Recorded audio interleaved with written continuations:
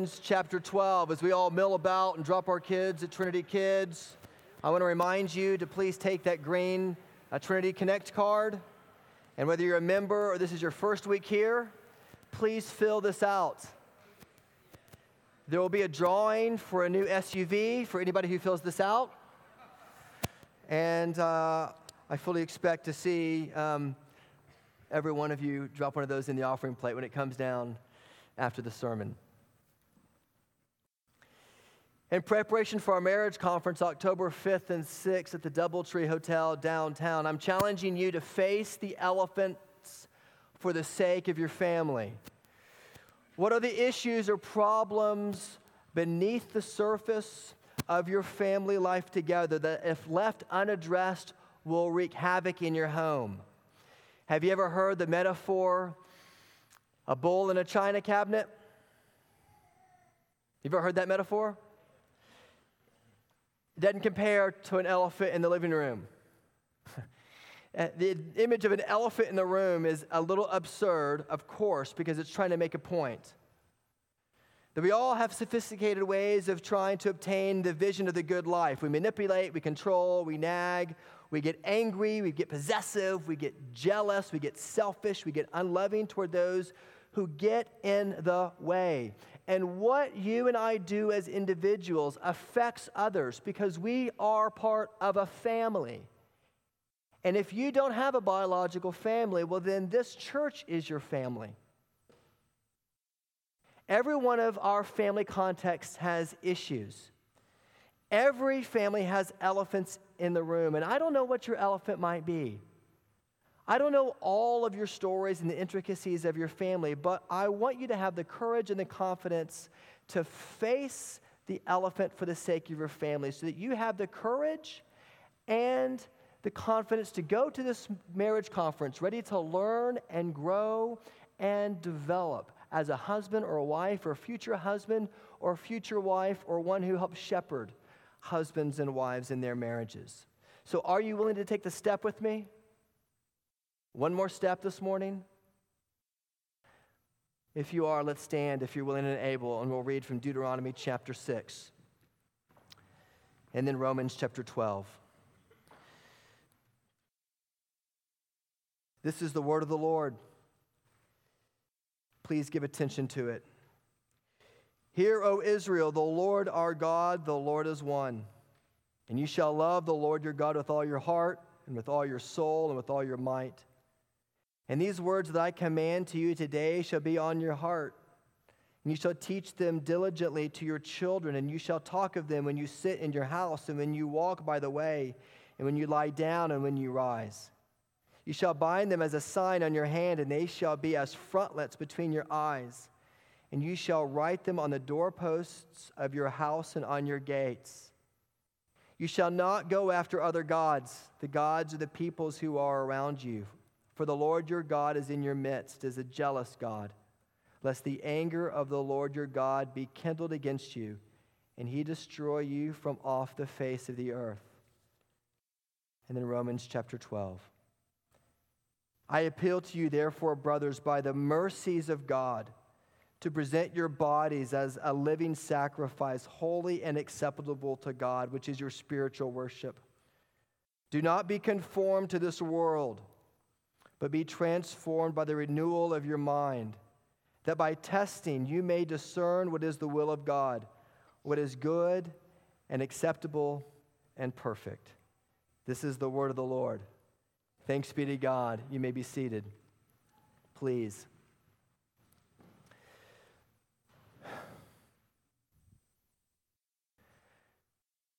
Parenting is the hardest thing I have ever done. I've been to grad school. I've tutored future doctors for the MCAT exams in physics and chemistry. I've taken standardized tests, MCAT, GRE. I've taken organic chemistry. I've taken all these hard classes. Some of you have fought in wars. Some of you have composed symphonies. Some of you have litigated in some of the highest courts in the United States of America as attorneys. None of that holds a candle to parenting. Amen? No one told me how hard parenting would be. Actually, that's not true. I just didn't listen. When you're in school, your professor gives you a syllabus. When you're at work, you have a proposal, you have a plan, you have a guide, you have policies. But when it's 3 a.m. and you're holding your crying child, or you're changing a diaper, or you're going to get them in the middle of the night, or you're crying with them, there is no manual for that. Are you with me? What makes parenting so difficult is its radical unpredictability. I remember when the Texas Giant was first built at Six Flags in Dallas, and I could not wait to ride that roller coaster. And if you've ever been on it, it was the largest wooden roller coaster at the time, and tick, tick, tick, tick, tick, tick, it took the car to the top of the height of the Texas Giant, and it plunged you down below. That's all I knew about the Giant. I was going to go really high and really low, and after that, who knew what happened? And that's exactly what parenting is like. One moment, you can be sky high. It's amazing.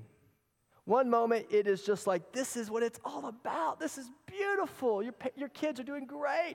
And then the next moment, meltdown. Your toddler is hungry. Your child is screaming because they can't communicate. Your adolescents fighting for independence. Your young adult child is trying to figure out what they're going to do with their life. Your adult children are in counseling because of all the hurt they experienced because of your parenting. I mean, parenting is like that. It's unpredictable. The highest highs and the lowest lows. No doubt, parenting is the holiest and the most harrowing experience in our lives. And I love it, don't you? I've talked to so many of you who are empty nesters, and you've told me that you never stop being a parent. You know, you say, well, marriage is interesting, yes, but parenting is so unique. It's like just like Satan and Job, Satan and the Lord discussed about Job, how to help Job distance himself from the goodness of God. It's like Satan comes to God with each of us, and he came to me and he says, you've given Blake a pretty good life. You've put him in the confines of the church, and yeah, he has to deal with a lot of hard stuff, but it's all spiritual and emotional and psychological. Like, how about I give him a child? I'll put him to the north, and I'll give him another one, and I'll put him to the south. And I'll give him a third, and I'll put him to the east, and I'll give him a fourth, and I'll put him to the west, and we'll hem him in. As parents, in your marriage, you got to date your spouse. You got to pick your spouse. You had criteria for your spouse, but you did not pick your children. Because you know what would happen if you did? Things would be far worse. Because God gave you exactly what you needed. He gave you a full-blown sanctification kit, complete with hormones and testosterone and pimples and cries in the middle of the night just for you, to make you more and more like Jesus. To raise children, we need help, because parenting is no doubt the holiest and the most harrowing experience in our life. And it's a battle, isn't it? I mean, just think of the cultural battleground in which we raise our children today, with technology and sexuality and materialism and gender confusion and depression and cutting and obesity and eating disorders and drug abuse. And then there's our own mess, right? Divorced families and abusive families of origin, and what a battle it is to raise our children. And all the joys and all the difficulties can be heartbreaking. And some of you in this room have lost children. You've lost children in your 20s. Some of you have lost children in your 30s. Some of you were not even able to bring your child home from the hospital. And some of you in this room don't have children. And you may be thinking, this sermon doesn't apply to you. And you would be wrong. Because every time we baptize a covenant child, we take a vow together in this church. And the vow says, do you as a congregation undertake the responsibility of assisting these parents in the Christian nurture and admonition of this child? To which we all answer, we do. I heard a story of one of you this week without children who is making in their home a room with toys in it that can be completely destroyed and torn apart. They're making space in their room for your children so that when you come over to their house, there's a place for your children to play so that the adults can just dwell together and spend time together. You know what that is? That is beautiful. That is the gospel at work. So do not think, if you do not have children, this doesn't apply to you, because every one of those children in Trinity Kids and every child you see in this service, they are yours too to help raise. Whether you have kids or not, you have the responsibility of a parent because you're a member of this church. And how can it be done? There's only one way. We have a Father, and we are children. And as we parent, we are being parented. Because every moment of parenting, somebody is parenting you. And the real narrative behind any sermon on parenting is not you raising your children, it's God raising you. Are you with me? Hello? Thank you.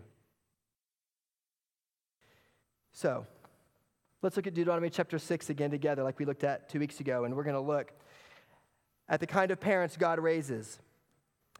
The background of Deuteronomy chapter 6 I talked about a couple of weeks ago. You're welcome to listen to that sermon again and hear it. I'm just going to jump right in. What kind of parents does God raise? First, God raises parents who teach their children the truth. The first truth that children need to understand is that they are children of God. The other day, I was taking my kids home, all four of them. Oh, man, it's hard to preach when stuff is just so dear to your heart. I was taking my kids home, and we were driving home, and all four of my kids were in my car, and we were passing the last place of business before you get to the main street that goes to our house.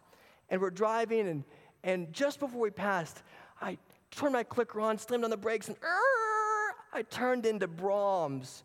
And the car erupted. Yeah! It was beyond their bedtime. I said, we're getting milkshakes. Yeah, milkshakes, yeah, it was awesome. And they were freaking out. It was like mass hysteria in the backseat of my car. And all of a sudden, into the chaos, one of my children broke through and says, wait, Dad, does Mom know you're doing this? And I pulled up to the window, and I said, who's the best dad in the world? Who's the best dad in the world? And they go, not you, God. I said, yeah, I know. And then Annie interrupted. She goes, actually, you're not second even, you're fourth. Because God the Father, God the Son, and God the Holy Spirit. I said, yeah. I said, but God's a spirit because he doesn't have a body like men, so now I'm third. And the Son, well, he's a son. So now I'm at least second, right? And the whole way home in our car, we talked about the doctrine of the Trinity, and it was Brahms milkshakes and the doctrine of the Holy Trinity. And it made me think of the verse, you shall teach them diligently, and you shall talk of them when you sit in your house, when you walk by the way, when you lie down, and when you rise up. And you know what the Hebrew says? And when you're driving home from Brahms. Listen, the Industrial Revolution changed families forever. For millennia, families worked together, ate together, slept together, lived together. And for almost 200 years now, since the Industrial Revolution radically changed the landscape of the Western world, mothers and fathers leave their house every day to go to work, don't they? And it's possible as a mother or father who works full-time, perhaps both of you do, that you have radically different lives where you work and when you're at home. And there are some professions that still practice in a way where the worker cannot separate his family life from his professional life or his calling or his career. And frankly, ministry is one of those. I mean, some of you who go to work, you have your firm fooled, you have your corporate culture fooled, you have everything fooled. Everybody there thinks you're terrific. And a pastor can have his church fooled where everybody thinks, man, that was awesome. And I can go home on a Sunday and think, that was the best service we've ever had. Man, I really felt like the sermon connected with people. And I get home and my kids go, Dad, it was kind of long. I've heard that illustration before, and it wasn't right the first time. It's kind of boring. Built in are these beautiful sanctification machines, and they're precious. And if you're going to teach your children the truth, you know how you first teach your children the truth? I know you're all looking for the book on parenting because we've all bought them, and they fly off the shelf. The pastor wants to write a book on parenting, it will sell. The problem with many of the books on parenting is that the first thing you need to do in order to teach your children the truth is you have to be a person of integrity yourself. So that the person that they see at work and the person that they see at home is the exact same person and they're never fooled. You want to teach them theology? Then show them through your own self-awareness that you need the gospel. The challenge to parenting is not fixing kids, it's fixing you. You can hide from your kids and you can tell them that you believe the gospel, but if you're duplicitous, they can smell through your hypocrisy. You know, marriage is hard because, they're always there. They're always there. Late at night, they're there. Early in the morning, that they're there. It's unrelenting. It's like the paperwork lady in Monsters, Inc. You know the scene where she goes, I'm watching you, Wazowski. Always watching you. That's like what it is as a parent. They see through the veneer. And they know when you are acting like an orphan and not a child of God. The fundamental need is for a child to have a parent who has been changed by the radical love of their father. You are not God's tool to change little sinners in your house so much as God is using parenting to change the biggest sinner in the house, who is you. And unless you have the light of self-awareness, parents will never know that they are a child of the Father. And if they don't know that, then parenting is going to be a grind for you. You teach your children by the self-awareness of your own need for teaching and reproof and correction. One person wrote this, it is the Father love of God that frees us from living in denial of our weaknesses and allows us to admit our deep failure and our love to lead our children. If a key part of your righteousness strategy is that you are a good parent, if your kids turn out great, then I have bad news for you. Their greatness was not due to you, it was due to the grace of God. And your children are a mess, well, it's because you're a mess. And if it's foolish, it's because you're foolish. The acorn doesn't fall from the tree. And our hearts are harder and our rebellion is deeper. And when you can admit that, you begin to become the kind of parent God raises. Sometimes older parents will tell me that they're frustrated by their teenager or their young adult or their adult child, that how they're making decisions that are just destroying and crushing the image of the good life that they had for their family. And somewhere along the way in the conversation, I'll ask them, what do you think the Lord is trying to teach you in this? And sometimes I get a pretty fierce and honest reaction. Well, Pastor, I didn't come here for you to ask me questions about me. I came here to get help. I came here to get some wisdom. I was the head of the PTA. I worked full time and I got home in time for my kids to get off the bus. I baked cookies. And they just brim over with self-righteousness. The child who grows up with parents that never admits that they're wrong or never shows them what repentance looks like is not providing them with an adequate model for how to fail. And when our children leave and they go to college, if they grow up in a church that's never allowed them to fail and never give them models for how to grow in repentance, then when they do fail in college, they're at a total loss. And they feel like the next best thing is just simply to walk away from the faith. because they see the hypocrisy in your life, and it doesn't give them resources to be able to practice repentance in their own. In Ephesians 6:4, it's a verse that many of us know by heart. It says, "Children, obey your parents in the Lord, for this is right."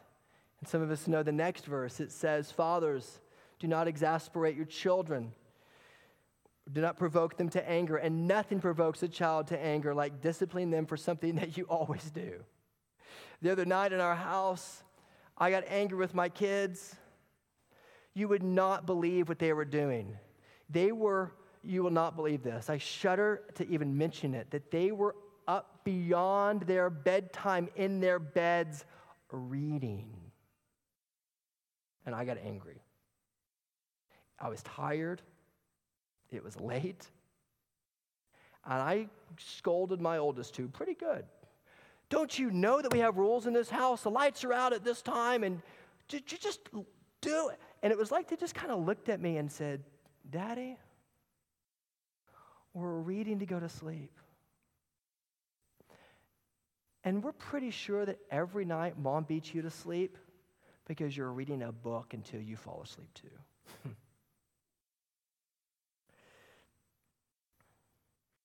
Brimming with self-righteousness. Dave Allender is a pastor and Christian counselor, and he pastors and counsels many psychologists himself, many pastors, and he has a college named after him. And he tells a story about when he went to his 8-year-old daughter's piano recital, and she got into the part in her piano recital where she just completely forgot where she was. She stopped. She didn't know what to do. It was embarrassing for everybody that was at the recital, and so she started again. She cranked along until she got to the exact same spot, and the same thing happened. Totally lost. And he describes the aftermath. He says, "I was furious and ashamed. After the last performance of the recital, we ate the obligatory stale cookies and had some of the pink punch and milled about congratulating children and parents. No one seemed to know what to do with my daughter and us, and this only intensifies my sense of being an alien, a musical idiot, the herd of an undisciplined family. My perspective was so deranged and my reaction at the time was so out of kilter that I knew that there was nothing I could do except get out of there. So I walked to the car ahead of my wife and children.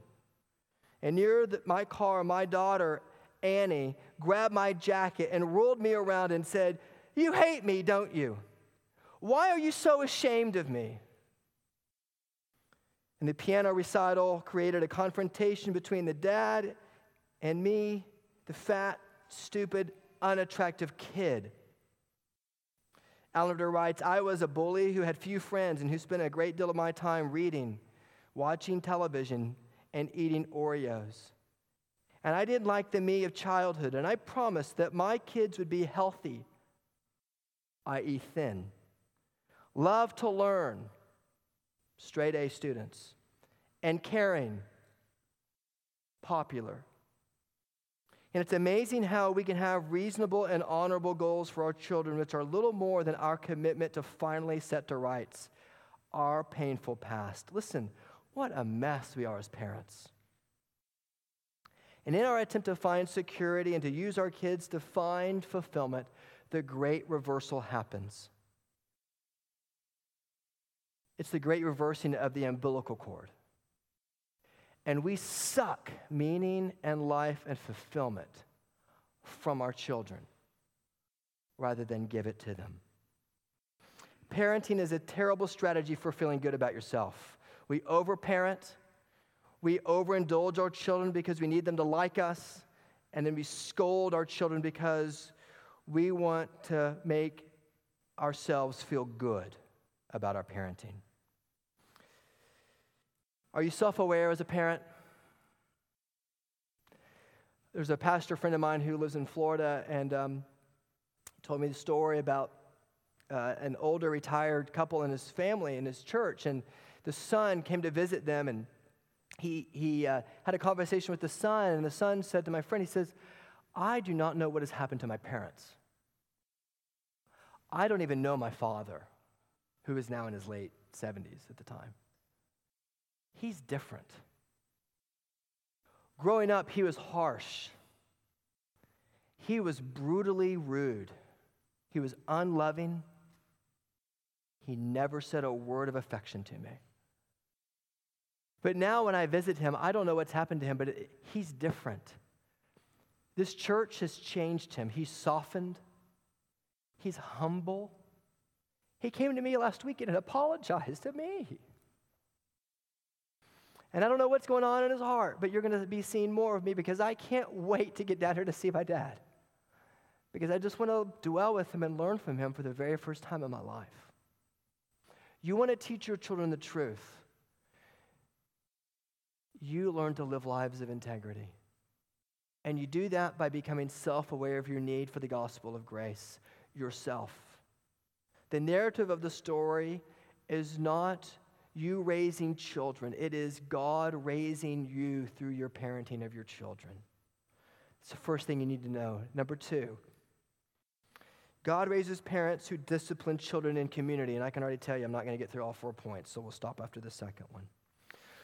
God raises parents who discipline children in community. When I use the term discipline, I mean disciple, teach, correct, shape, mold, contour their hearts. I mean raise them up in the nurture and admonition of God's word. Israel was to shape their children in covenant community in Deuteronomy.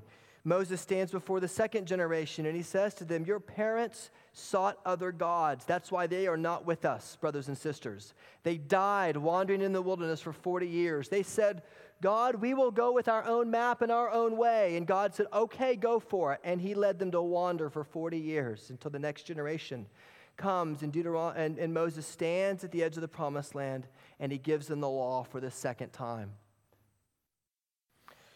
He commends to them, just like what the psalmist said in Psalm 145, one generation shall commend your works to another, and you shall declare his mighty deeds. The beautiful thing about raising children in community is that we need it. And the older that you get, the more that you need it. No matter how resourceful your family is, you need it. You know, if you were to give my children a kind of spiritual DNA test, we'd be in there somewhere. But I'm beginning even now with my children, the ages that they are doing things that Lord and I, that's not us. I can look at my children and I can say, that's their grandmother coming out in her. And what's even more beautiful for us is I can look at my children now and I can see how Joanne Delorier and Dina Eschbach and James and Katie Kylebarth and Amanda Weber, all of those who train my children in Trinity Kids, I can begin to see them come out. So when they do things, I'm like, that's a Kylebarth trait. That's a Weber trait. That's a Delorier trait. If you were to give my kids a spiritual DNA test, you would be all over them. Because it takes a village, it takes a church to raise a child. And parents, we know how tired you are, and we long to be a church in this community. Maybe more than anything else I've learned as we planted this church, we've got to be a church that provides resources for parents because it's relentless and it's hard. And every single one of us have the responsibility of parents, whether you have a child in your house right now or not. There were a group of parents who wanted to start a school for their children, and they set out to have this mission statement. Let every student be plainly instructed and earnestly pressed to consider well the end of his life, of her life.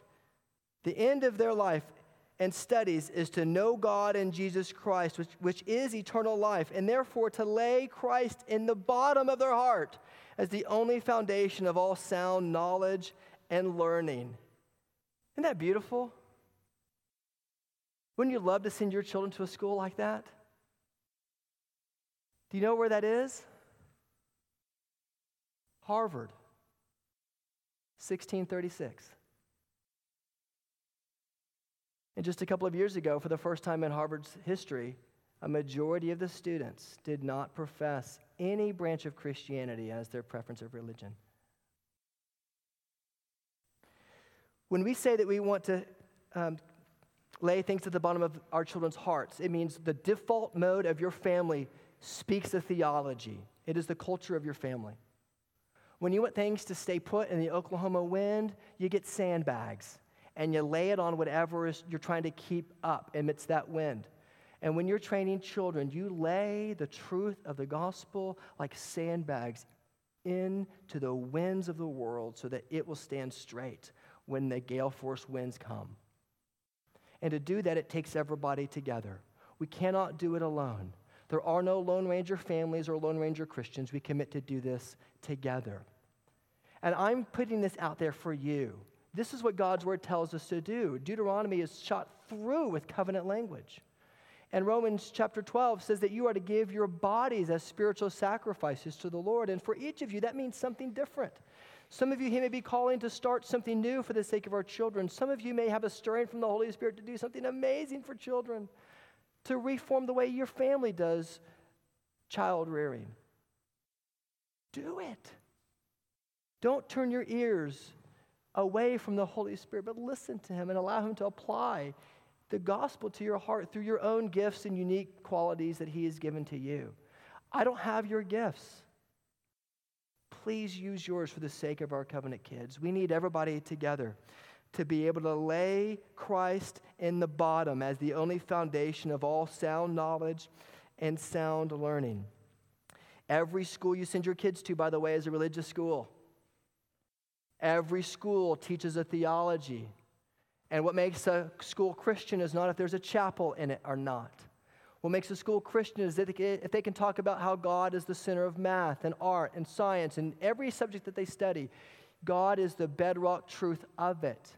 And if you send your kids to public school, parents, let me share with you, there's no better place to disciple your children than help them to learn that in public school, they have the opportunity to apply the gospel every day as they listen to their teachers teach them truth, because you're the one shaping their worldview. Because if you don't, their worldview will be shaped. If you send your children to private school, let me share something with you. The temptation is for them to mold your children's character after a set of attributes. But if you aren't teaching your children how to integrate the gospel into every subject area of their life, they will be shaped by something that's not the gospel, even in a religious school. If you send your kid to a classical school, if you homeschool your children, please, let me share with you that it is your responsibility and duty. Sometimes it's even harder because you're parent and teacher to mold and shape and teach your children the 4 foundational questions of their life. Who are they? Where are they? What is wrong with the world? And how does it get fixed? And you are to lay that at the bottom of their heart so that they are able to answer those questions when the gale-force winds come at them. And they're able to stand straight because you laid Christ at the bottom. And that takes a community. Heart, soul, mind, and strength. All of our faculties are used. Jonathan Edwards described it like this: we are to use everything for the good and the glory and grandeur of God. All that is spoken in the scriptures as an ultimate end of God's works is included in that one phrase, the glory of God.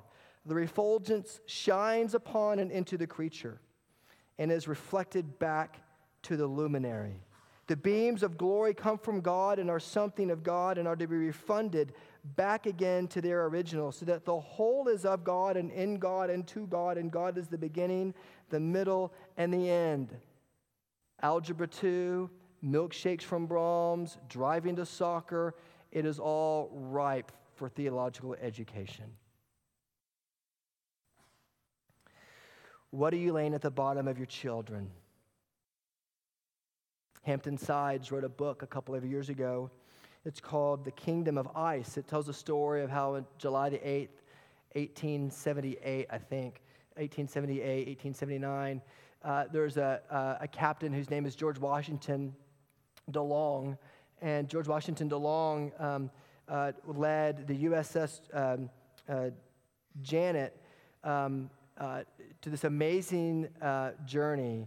They believed at the time that there was a Gulf Stream, a warm water Gulf Stream that went up around Japan, Siberia, through the North Pole. And like the Caribbean Gulf Stream, it was warm and brimming with life. And so the USS Janet set off from San Francisco. A quarter of the town was there. They had this amazing fanfare. They're all there to see Captain DeLong take this ship up to the North Pole through this warm water Gulf Stream. And they had an 11-gun salute, and off sails the USS Janet. And they sail on for hundreds of miles until they hit an ice pack, and their ship gets stuck in the ice, and they all die because DeLong had the wrong map. What map are you using? Friends, God's word is not to teach us every intricate detail of every subject matter in the world. That's not what it was intended to teach. But it was to teach you, who are you, where are you, what's wrong with the world, and how does it get fixed? And unless you're self-aware as a parent, you will not be a parent of integrity equipped to train your children in the truth. Unless you're self-aware as a parent, you will not be ready to admit that you need the community to help you. You will brim with self-righteousness, and you will destroy your children. So let's be the kind of church where we have security as parents, not from our righteousness, but we get it from the Word of God that teaches us, first of all, that we are children who are being parented because we have a good Father. And we can discipline them in the hard things. We can shape them, and we can lead them and discipline them and parent them rightly to set the contours of their behavior and to lay Christ at the bottom of their heart. I have a friend who teaches at a seminary, and he asks his students to tell them about their parents the very first day of class. And one student recently said, "I was conceived in an adulterous affair. My mother got pregnant, and when she told my father, he said, 'I want nothing to do with it.'" Where do you get your security? We have a Father who doesn't call you it. He calls you his beloved. Greater man hath no one than this, that he lay his life down.